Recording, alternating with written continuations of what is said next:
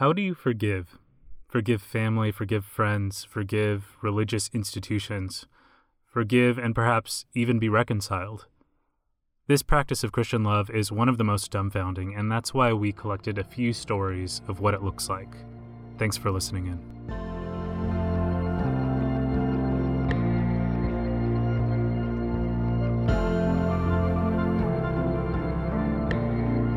Hi everyone. Grace and peace to you from God our Father and the Lord Jesus Christ. I am Matt Barrios, and today is Thursday, August 27th, and today we're talking all about another important and unique angle on Christian love, forgiving and reconciling. This is part of a larger discussion of virtue that we've been having the last couple Thursdays and the importance of cultivating a virtuous life as followers of Jesus. A life in which we do what's good and virtuous with joy for the glory of God. And that isn't always easy. Brené Brown, in an interview a few years ago, said that in order for forgiveness to really happen, something has to die. Whether it's your expectations of a person, there has to be a death for forgiveness to happen. She goes on to say that for true forgiveness, there has to be blood on the floor, which is a genuine willingness to sacrifice our desire to take vengeance or to resent and just run away from a relationship. This is very true in the life and teachings of Jesus. Jesus himself shed his blood for the forgiveness of sins to reconcile us in relationship to him. And he taught his followers to be similarly forgiving. For if you forgive other people when they sin against you, your heavenly Father will also forgive you. But if you do not forgive others their sins, your Father will not forgive your sins. That's quoting Jesus from Matthew 6. For Christians, forgiveness isn't just a pleasant option. It's actually a duty for us to forgive 7 times, 70 times, which is to say, endlessly. And perhaps Jesus calls us into this way of forgiveness because, as we said before, practicing this virtue leads us to a good and abundant life. You're going to hear 2 segments on this episode. One is a conversation between me and a friend. When we had a big falling out and the long, slow path of forgiveness and reconciliation, resisting that impulse to just let the friendship go, we saw the way reconciliation could actually make our friendship stronger, and I'm so thankful that that's how it played out for us. The second is an interview between Jess and Erica on the murkiness of forgiving family and even religious hypocrisy, while still holding faithfully to what God says is good. We'll hear that in a short while, but first, here's me and my friend John. All right, John, thanks for joining me today. We're going to talk about, I know you and I have been friends for years. And our friendship began because we went to the same church together down in LA area, Rolling Hills Covenant Church. Shout out, love to my old church down there. Shout out to the current church. Yep. Where you go currently. And you and I, we became friends there and like would spend a lot of time together, like making music, doing worship together, working out together, all that good stuff. And it got to the point where like we were constantly hanging out. Yeah, like basically every day. Mm-hmm. So, it was all the time. And then, why we're recording this is because, like, as good of friends as we were, we had a pretty big falling out for a while. Oh, yeah, most definitely, yeah. And, dude, like, so I remember, as I remember it, like, we were, like, hanging out all the time. You helped me get a job, which was really cool of you. And then, like for whatever reason, technologically, whatever, it was like your calls or texts or whatever weren't coming through to my phone, and so you like felt like I was just kind of ghosting the friendship. Like I helped him get this job, and then like he's gone, you know. What was that like for you? Like when that happened, what were you like thinking or experiencing or feeling? Yeah, so I think when it was happening, it's funny because I think I remember it so differently, and I thought it was for a different reason why I was so mad. Oh yeah. Initially I thought I was mad because I thought you snitched on me to like I think somebody, and I was like, wait, no, that wasn't it. It ended up being the exact reason what you said. Yeah. So I mean, even with that, like the whole respect and kind of thing. I just felt like growing up in a certain place I did, like respect was a huge aspect. Love, fear, like love and compassion and respect and understanding wasn't really values that were valued where I grew up in. And Yeah. for context, I grew up like in Hawthorne and Lenox and moved to Carson, and this is the environment that I was in didn't like facilitate Christ-like attributes. So even though I was a Christian, those things didn't really carry over until much later into my faith, which is a sad thing that it had to go down that way to for me to understand what those things really meant and what a friendship really meant to me. Yeah. Also what it meant to have a friend in just like one true friend and not a friend that's based upon fear or respect but a friendship that's based on mutual respect and admiration. So it was definitely a lot harder to come to terms with, it was me that was the problem. That's always kind of the hard part. You know what I mean? It wasn't just you that was a problem. It was me too. Like, and I think that part of what made this conflict blow up because on some level it's like a really simple thing that happened, like simple misunderstanding, but then you and I both, we kind of dug our heels in, and like we each came from our own context, backstory. You like growing up in a rougher environment than I did, where like you gotta be respected and you are aggressive if you need to and whatever, and for me I'm like, no, I'm a nice guy. Everybody knows that I'm a good guy. Like, you should know that I'm a good guy. And if you don't, then I'll get pissed at you and I'll like, call you out. Right. And I remember us like kind of going toe to toe over the, like yelling at each other over the phone, like about this. And we're just back and forth, man. Do you remember that phone call?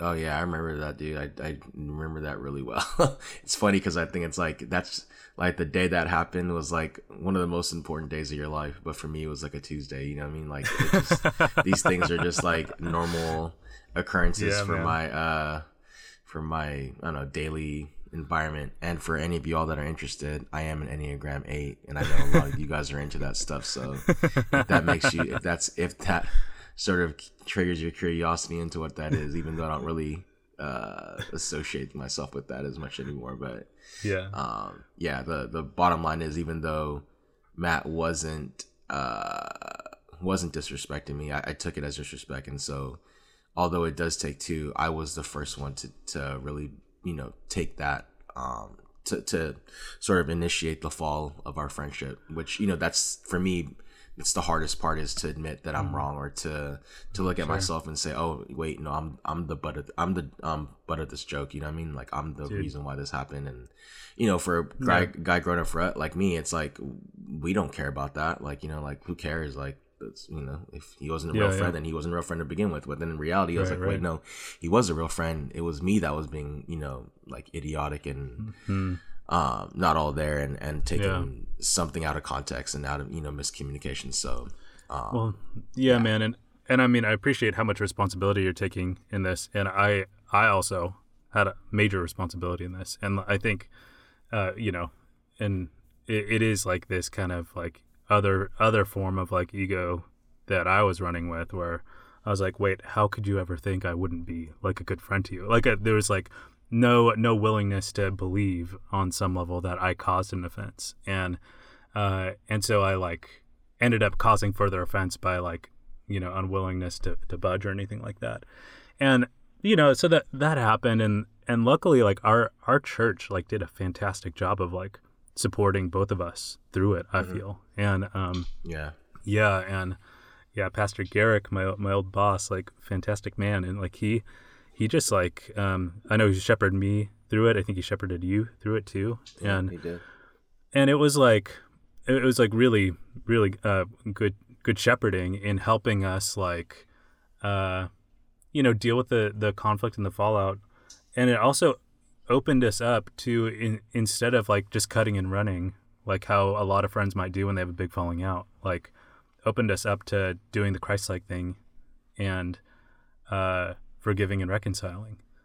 And yeah, man, I remember like kind of in that fallout, because it was months of like after that. And I know it was just another Tuesday for you, but it was a big deal for me because I was holding a massive grudge, and that's where that was my failure. I also think what made me even more mad was the fact that the church got involved, and that was more like hitting on my stupid ego of like, oh, like you gonna bring like old white fools into this now, like you gonna bring it that, you know what I mean? So it's like, oh, so I see, so you're like a snitch, you know what I mean? Like, oh, you want to bring other people, you know what I mean? So I'm like, nah, wait, hold on, this is actually a good thing, because then people, you know, I never saw that growing up, you know what I mean? I never saw that being a sort of a resort to reconciliation or healing or stuff like that. So yeah, to me, that I took that as offense, like, oh, he's snitched, he's doing this, so now he's trying to get the whole church involved. So it's like I've never had, in quote unquote, professional beef, and this is my first instance of having professional beef. So it's like, oh wait, he's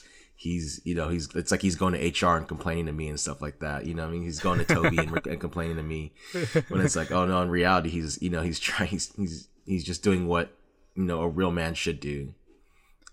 So in some weird ways I was cowardly to even think that, you know what I mean? So when and as quick as I am to get angry, I'm so quick to let go. And then when I did let go, I think I found myself the butt of the joke, and sort of still prideful to the extent that I was fine not talking to you, but still like lingering in the fact that I lost a good friend.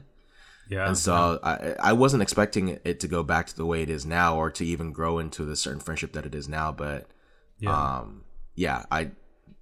just sort of let the cards, you know, play out the way they did. And then, you know, I think you got the rest. Yeah. Well, I mean, yeah. And I think like as it played out back then, that was, you know, like 5 or 6 years ago or something like that. You know, it was basically like you and me, like we're still going to church together. And so like we kind of bury the hatchet in some ways, and like are cordial, you know, like we'll see each other, we'll be nice, you know, or whatever. But it wasn't the same thing as like us actually being friends and like wanting to hang out together and that sort of stuff, you know? Yeah. And so I remember, you know, at one point, like we had a meet up and we're just like, hey, you know, let's let that go. Let's release that. And I think I even at that point said like, you know, man, like I forgive you. Like let's move on and whatever, you know? And, and I think, what was the issue though was like how much I was still carrying unforgiveness, resentment in my heart. Like as much as I like said the magic words, I forgive you, or something like that, right? Yeah. I think like you came up to me, or we both like, hey man, like it's all good now, you know what I mean? Like, hey man, it's all gravy. Hope you're doing well. And you know, we just kind of like I mean, prior to that we were what we called silent enemies. You know, no one knew, or if they did know, they weren't really sure, or you know, whatever, to whatever extent. But yeah, when you said that, I was like, oh, okay, I'm good now. I'm you know, I'm healed. Cool, sweet. Yeah. So then I just sort of I have already let that go and internally. Yeah. So I was like, oh, like the fact that you said that was, you know, like, oh, okay, cool. Whew, okay, this is good. And then we just sort of moved on. We still didn't talk as much. We still weren't super close. Yeah. And I think when we met up for breakfast, I think I forgot when it was, but yeah, I think you got the rest on this part. Yeah. Oh yeah, dude. I mean, so basically like God's like doing a big work in me about like, resentment basically, and how easy it is for me to carry a grudge, and, not like kind of say forgiveness has happened or whatever, but also not being willing to like go all the way with forgiveness to reconciling a relationship, right? And so like we were being cordial and like whatever, and still playing music together at church or whatever, but like but the thing that made the difference was actually like, man, I really love and miss my friend. Like I just like wish we could still hang out and like do the stuff that we did, and like and I love John. Like he's my buddy, he's my true friend, and I miss him. And I feel like that was the big motivating thing that, where I called you up and I was like, hey, let's meet up for breakfast, and I, like in that booth in that random diner in Carson, like you and I talked, and I had to confess to you, like, hey man, I'm realizing that I haven't forgiven you fully. Like I'm harboring unforgiveness, and will you like forgive me for that? You know, like will you like I'm sorry that I've been withholding from you. And and then, you know, it was a big deal for me, but you were also kind of like, oh man, it's all good. You know, like grace was just so easy for you with that. Right. But also I was so like dumbfounded because I was like, wait, I kind of always viewed you as this person that just is almost like, you know, just like quickly to forgive and quickly to like move on, and or, you know, I mean, especially because you said it to me prior, that when you said it to me, I felt like, oh, is he trolling me? Like, is he? Because I thought we had this conversation, or I thought we went through this, and then, you know, to come to find out, like, oh, even some of the best of us, you know, still struggle and still have those things to overcome. I was like, oh, okay, cool. That's you know, that's such a honorable thing to do, and a very brave thing to do, you know. Like it took me months to come to that conclusion, so to see you do that, and it's funny because even after that we didn't get really close. What drove us closer was the fact that you were leaving, and it's funny because shout out to Reality, because I love y'all, but y'all still one of my good friends. So, but that's good because he has definitely got an asset, so that's a good thing, and I'm really happy for the work he's doing over there in San Francisco. But I think when I knew you were moving, I think we started talking more. Yeah, and I think, you know, you gave me a parting gift, and it's been really cool to be a part of that, and I think we became better friends the further you were from me. And like, isn't that weird? It's weird because you're like 400 miles away from me, but anytime we need to talk, or any situation, or any counseling, on either side, it's always nice to know that I can like turn back and go here. You know, I can be anywhere in the world, and, you know, like I have a home, I have a spot to talk about something with someone. Oh man. So it's been pretty cool, man. It's been an awesome journey. Yeah, I feel the same way, and you know, this is the part where like everybody's just gonna listen in on like how we're the presidents of each other's fan clubs for a sec, but like, you know, like being friends with you has been such a gift, and I really count and credit the fact that we had a big falling out and we're reconciled. That has led to like some of the greatest strength and sturdiness to our friendship, where I know we can like go through whatever and like talk through whatever, and there's, you know, and things could fall apart even again, and we'd work it out because we have before, you know. Totally, and I think that's such a powerful thing to like discover the resilience of friendship that's available if we like actually reconcile. And dude, you're a true friend. I love you, man, and like thanks for taking some time to record this, because like, you know, you're a great pal, and dude. Yeah. So, dude, thank you. Thank you so much for having me. People, if you're listening, forgiveness and grace and compassion are all linked together, so you can't do one without the other. So if you have someone you need to forgive or seek forgiveness or confess to, I think it's a proper thing to do. Me and Matt's relationship has flourished since then. And has continued to flourish. I've seen Matt through almost every important phase of his life, and I've, you know, got to see it from the outside and the inside. So I'm just so super thankful to be a part of that, and to see what he's doing in San Francisco, to see his wife Lindsay, and, you know, just the marriage that they're building, and, you know, just all the great work that they're doing. So, dude, thanks, Matt, for having me, man. It's always been a pleasure. Thanks, John. So that was John and me. And now Jessica and Erica are here with a story of radical forgiveness, of family, and even religious hypocrisy. even if forgiveness might still include boundaries. Well, hello, everyone. Hello, Erica. I'm sitting down with my friend Erica from church, and we are obviously talking about love and radical forgiveness. And Erica has just an amazing story about forgiving, what that looks like with family betrayal, as well as forgiving religious hypocrisy while maintaining a standard of what's right. So if that doesn't tee it up to being really, really interesting, you guys are in for a treat. So Erica, how about you introduce yourself and tell us a little bit about your story? Yeah, so my name's Erica. I've been at Reality for a good couple of years now, I think 6 or 7. My story. So I am one of many who grew up in church. My mom's water actually broke at church. So I literally grew up at church. Yeah. My dad became the lead pastor of our church when I was 12. And he remained so until I was about 22. At 22, about 21, 22, some unfortunate truths came out.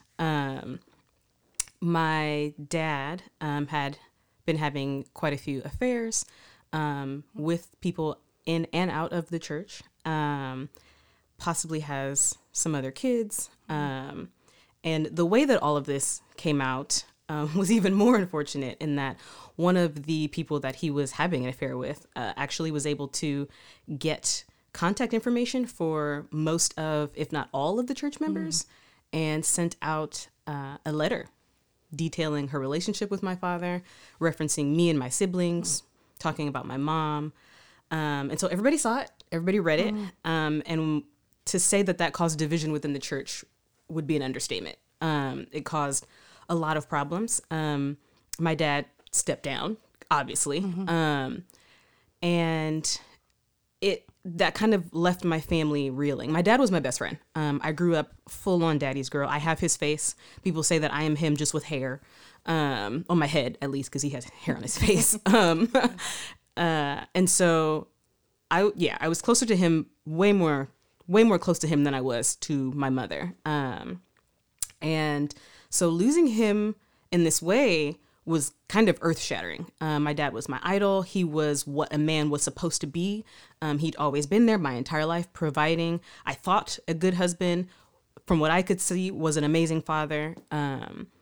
I wanted to be him when I grew up. And as I grew up, people told me how much I was like him. And so at that point, it was such, it was like an honor. I was so happy to be so much like him. And then when all of this happened, it was like, that then became weaponized against me. And it was like, oh my God, you're so much like your dad. You should be careful.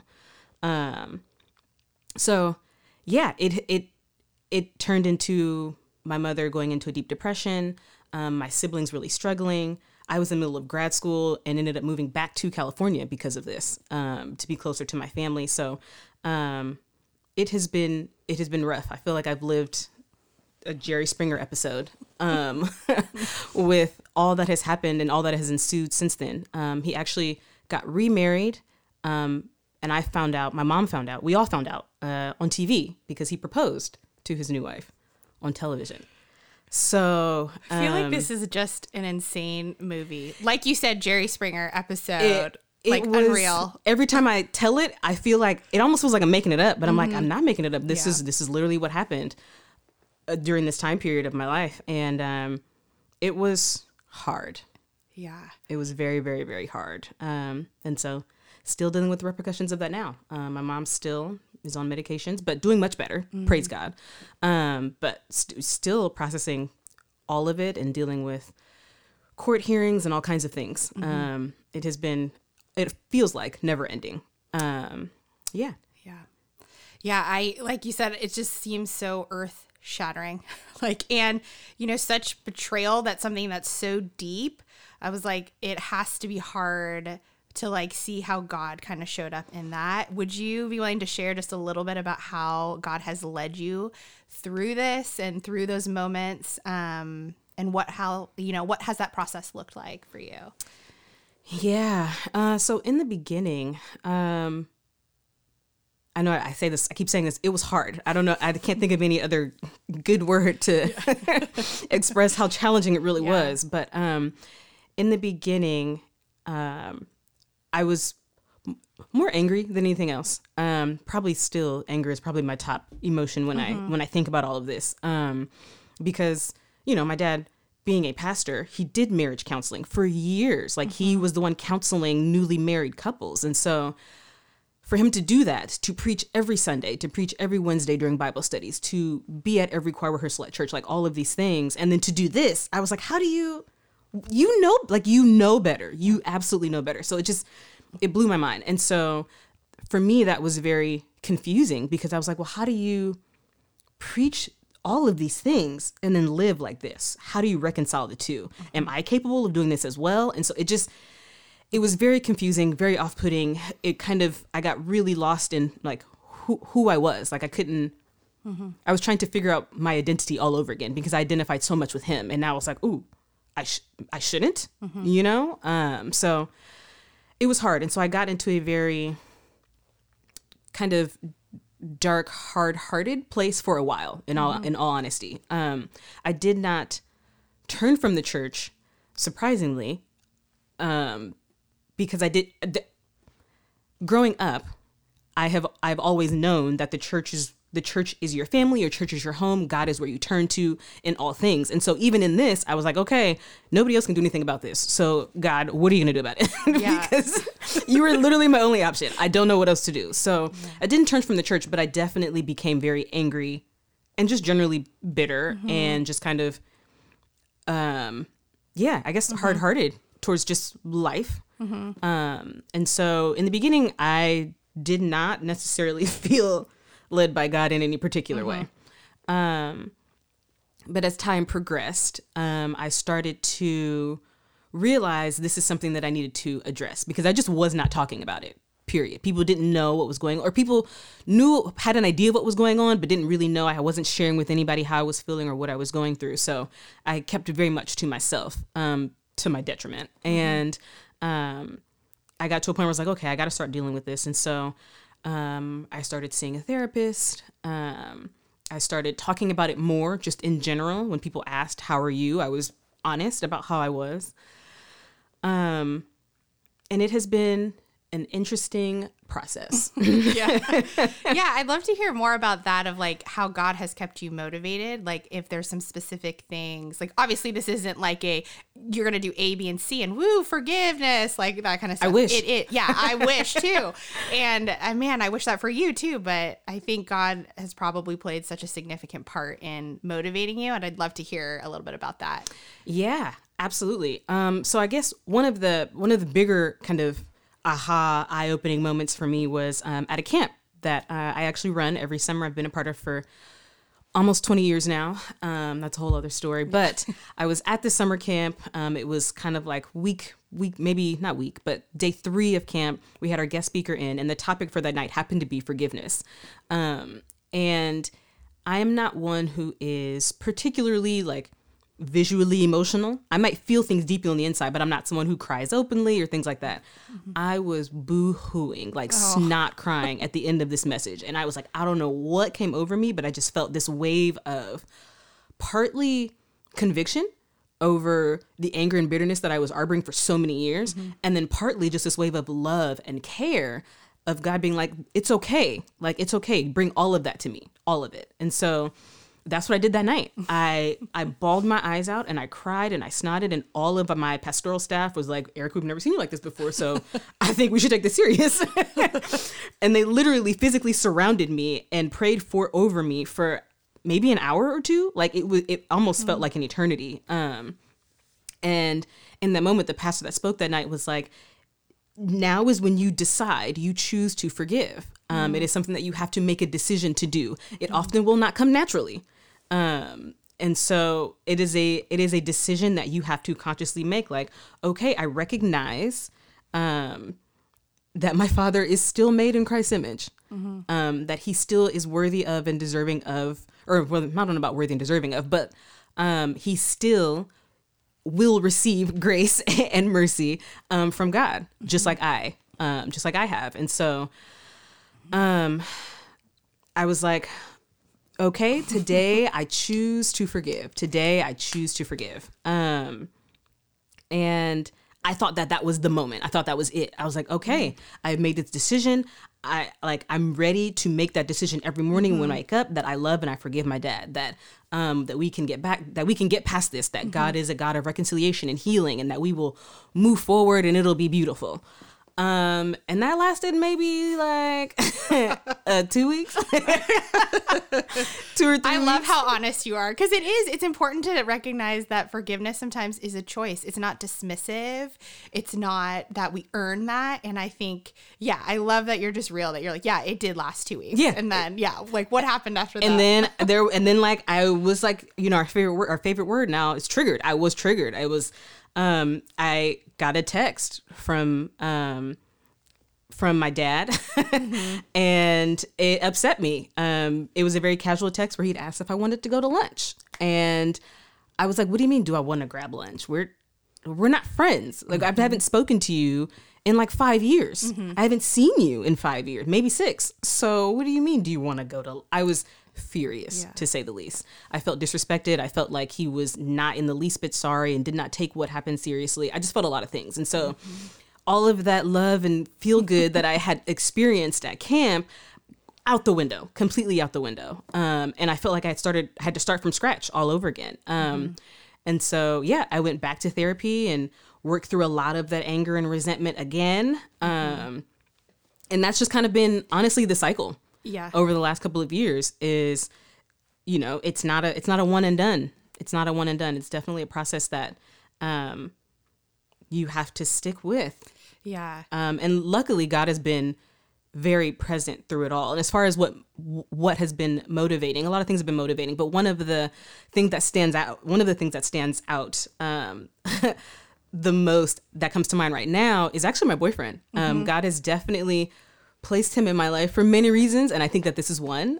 He is definitely someone who has pushed me out of my comfort zone when it comes to this, and I've needed it. Sometimes we have to invite people in to these difficult situations, and he has definitely been somebody who I've invited in, and also he kind of shoved his way in at sometimes where I was just being stubborn. Isn't that the joy of community? Yes. The joy of friendship, the joy of community. Like, sometimes they're just there whether you want them to or not. Exactly. But in hindsight, you're like, God, you knew. Yeah. You knew that this is what I needed. God absolutely knew that this is what I needed to keep me going. Because there are times where I've gotten to the point where I'm like, maybe this just is what it is. Yeah. Maybe I'll never speak to him again. He lives in San Francisco. And I was like, maybe I'll just never see or speak to him again. And it just is what it is. And I'm just going to live my life.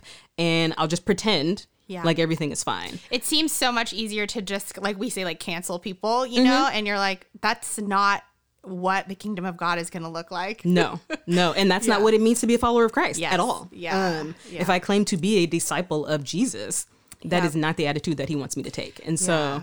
So my boyfriend has definitely been one to motivate me and keep me going and challenge me when I'm like, I don't want to do this. Yeah. And he's like, yeah, but you need to. Yeah. If all the things that you claim to believe are true,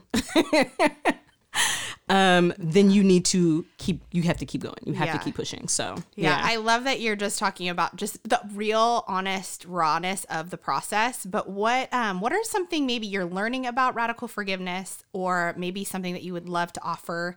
Obviously, you now have hindsight of like just really faithful work with God. Is there any encouragement or just little things that you'd love to share with our church? Yeah. So I guess one. I know that's very general. Yeah. Whatever comes to your mind. The first thing that comes to my mind, I guess, would just be gentle with yourself. And in the process of forgiving others, give yourself, I guess, space to be forgiving for yourself. Yeah.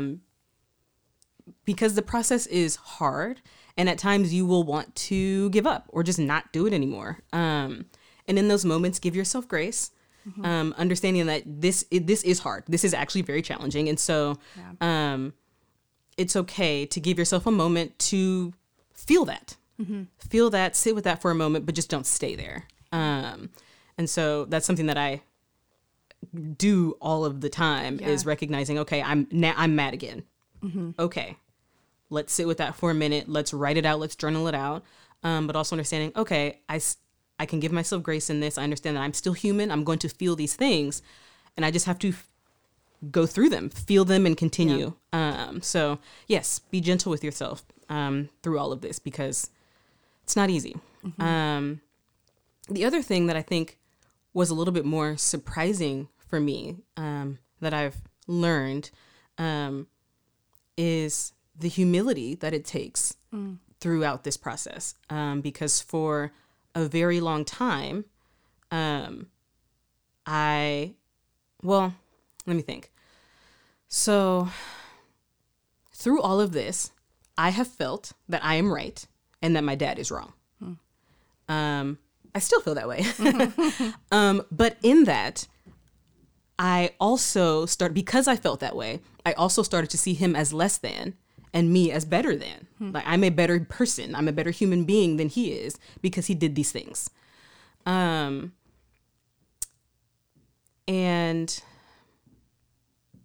it took a long time for me to come to the realization that I am not better than he is. That he is, again, still a person made in the image of Christ, who still receives grace, who still receives mercy, who still is loved by God, who is still one of God's children. And that took some humbling on my part to like accept that as truth. And so that was hard. Yeah, I know. It's like my favorite word today. That was really, really hard. But it was a step that I needed to take in order to move forward in this process of radical forgiveness. Because if I couldn't even accept that he was worth it, then it's not going to happen. You know, it was becoming a very much of me versus him, and really that's not what it is. And so,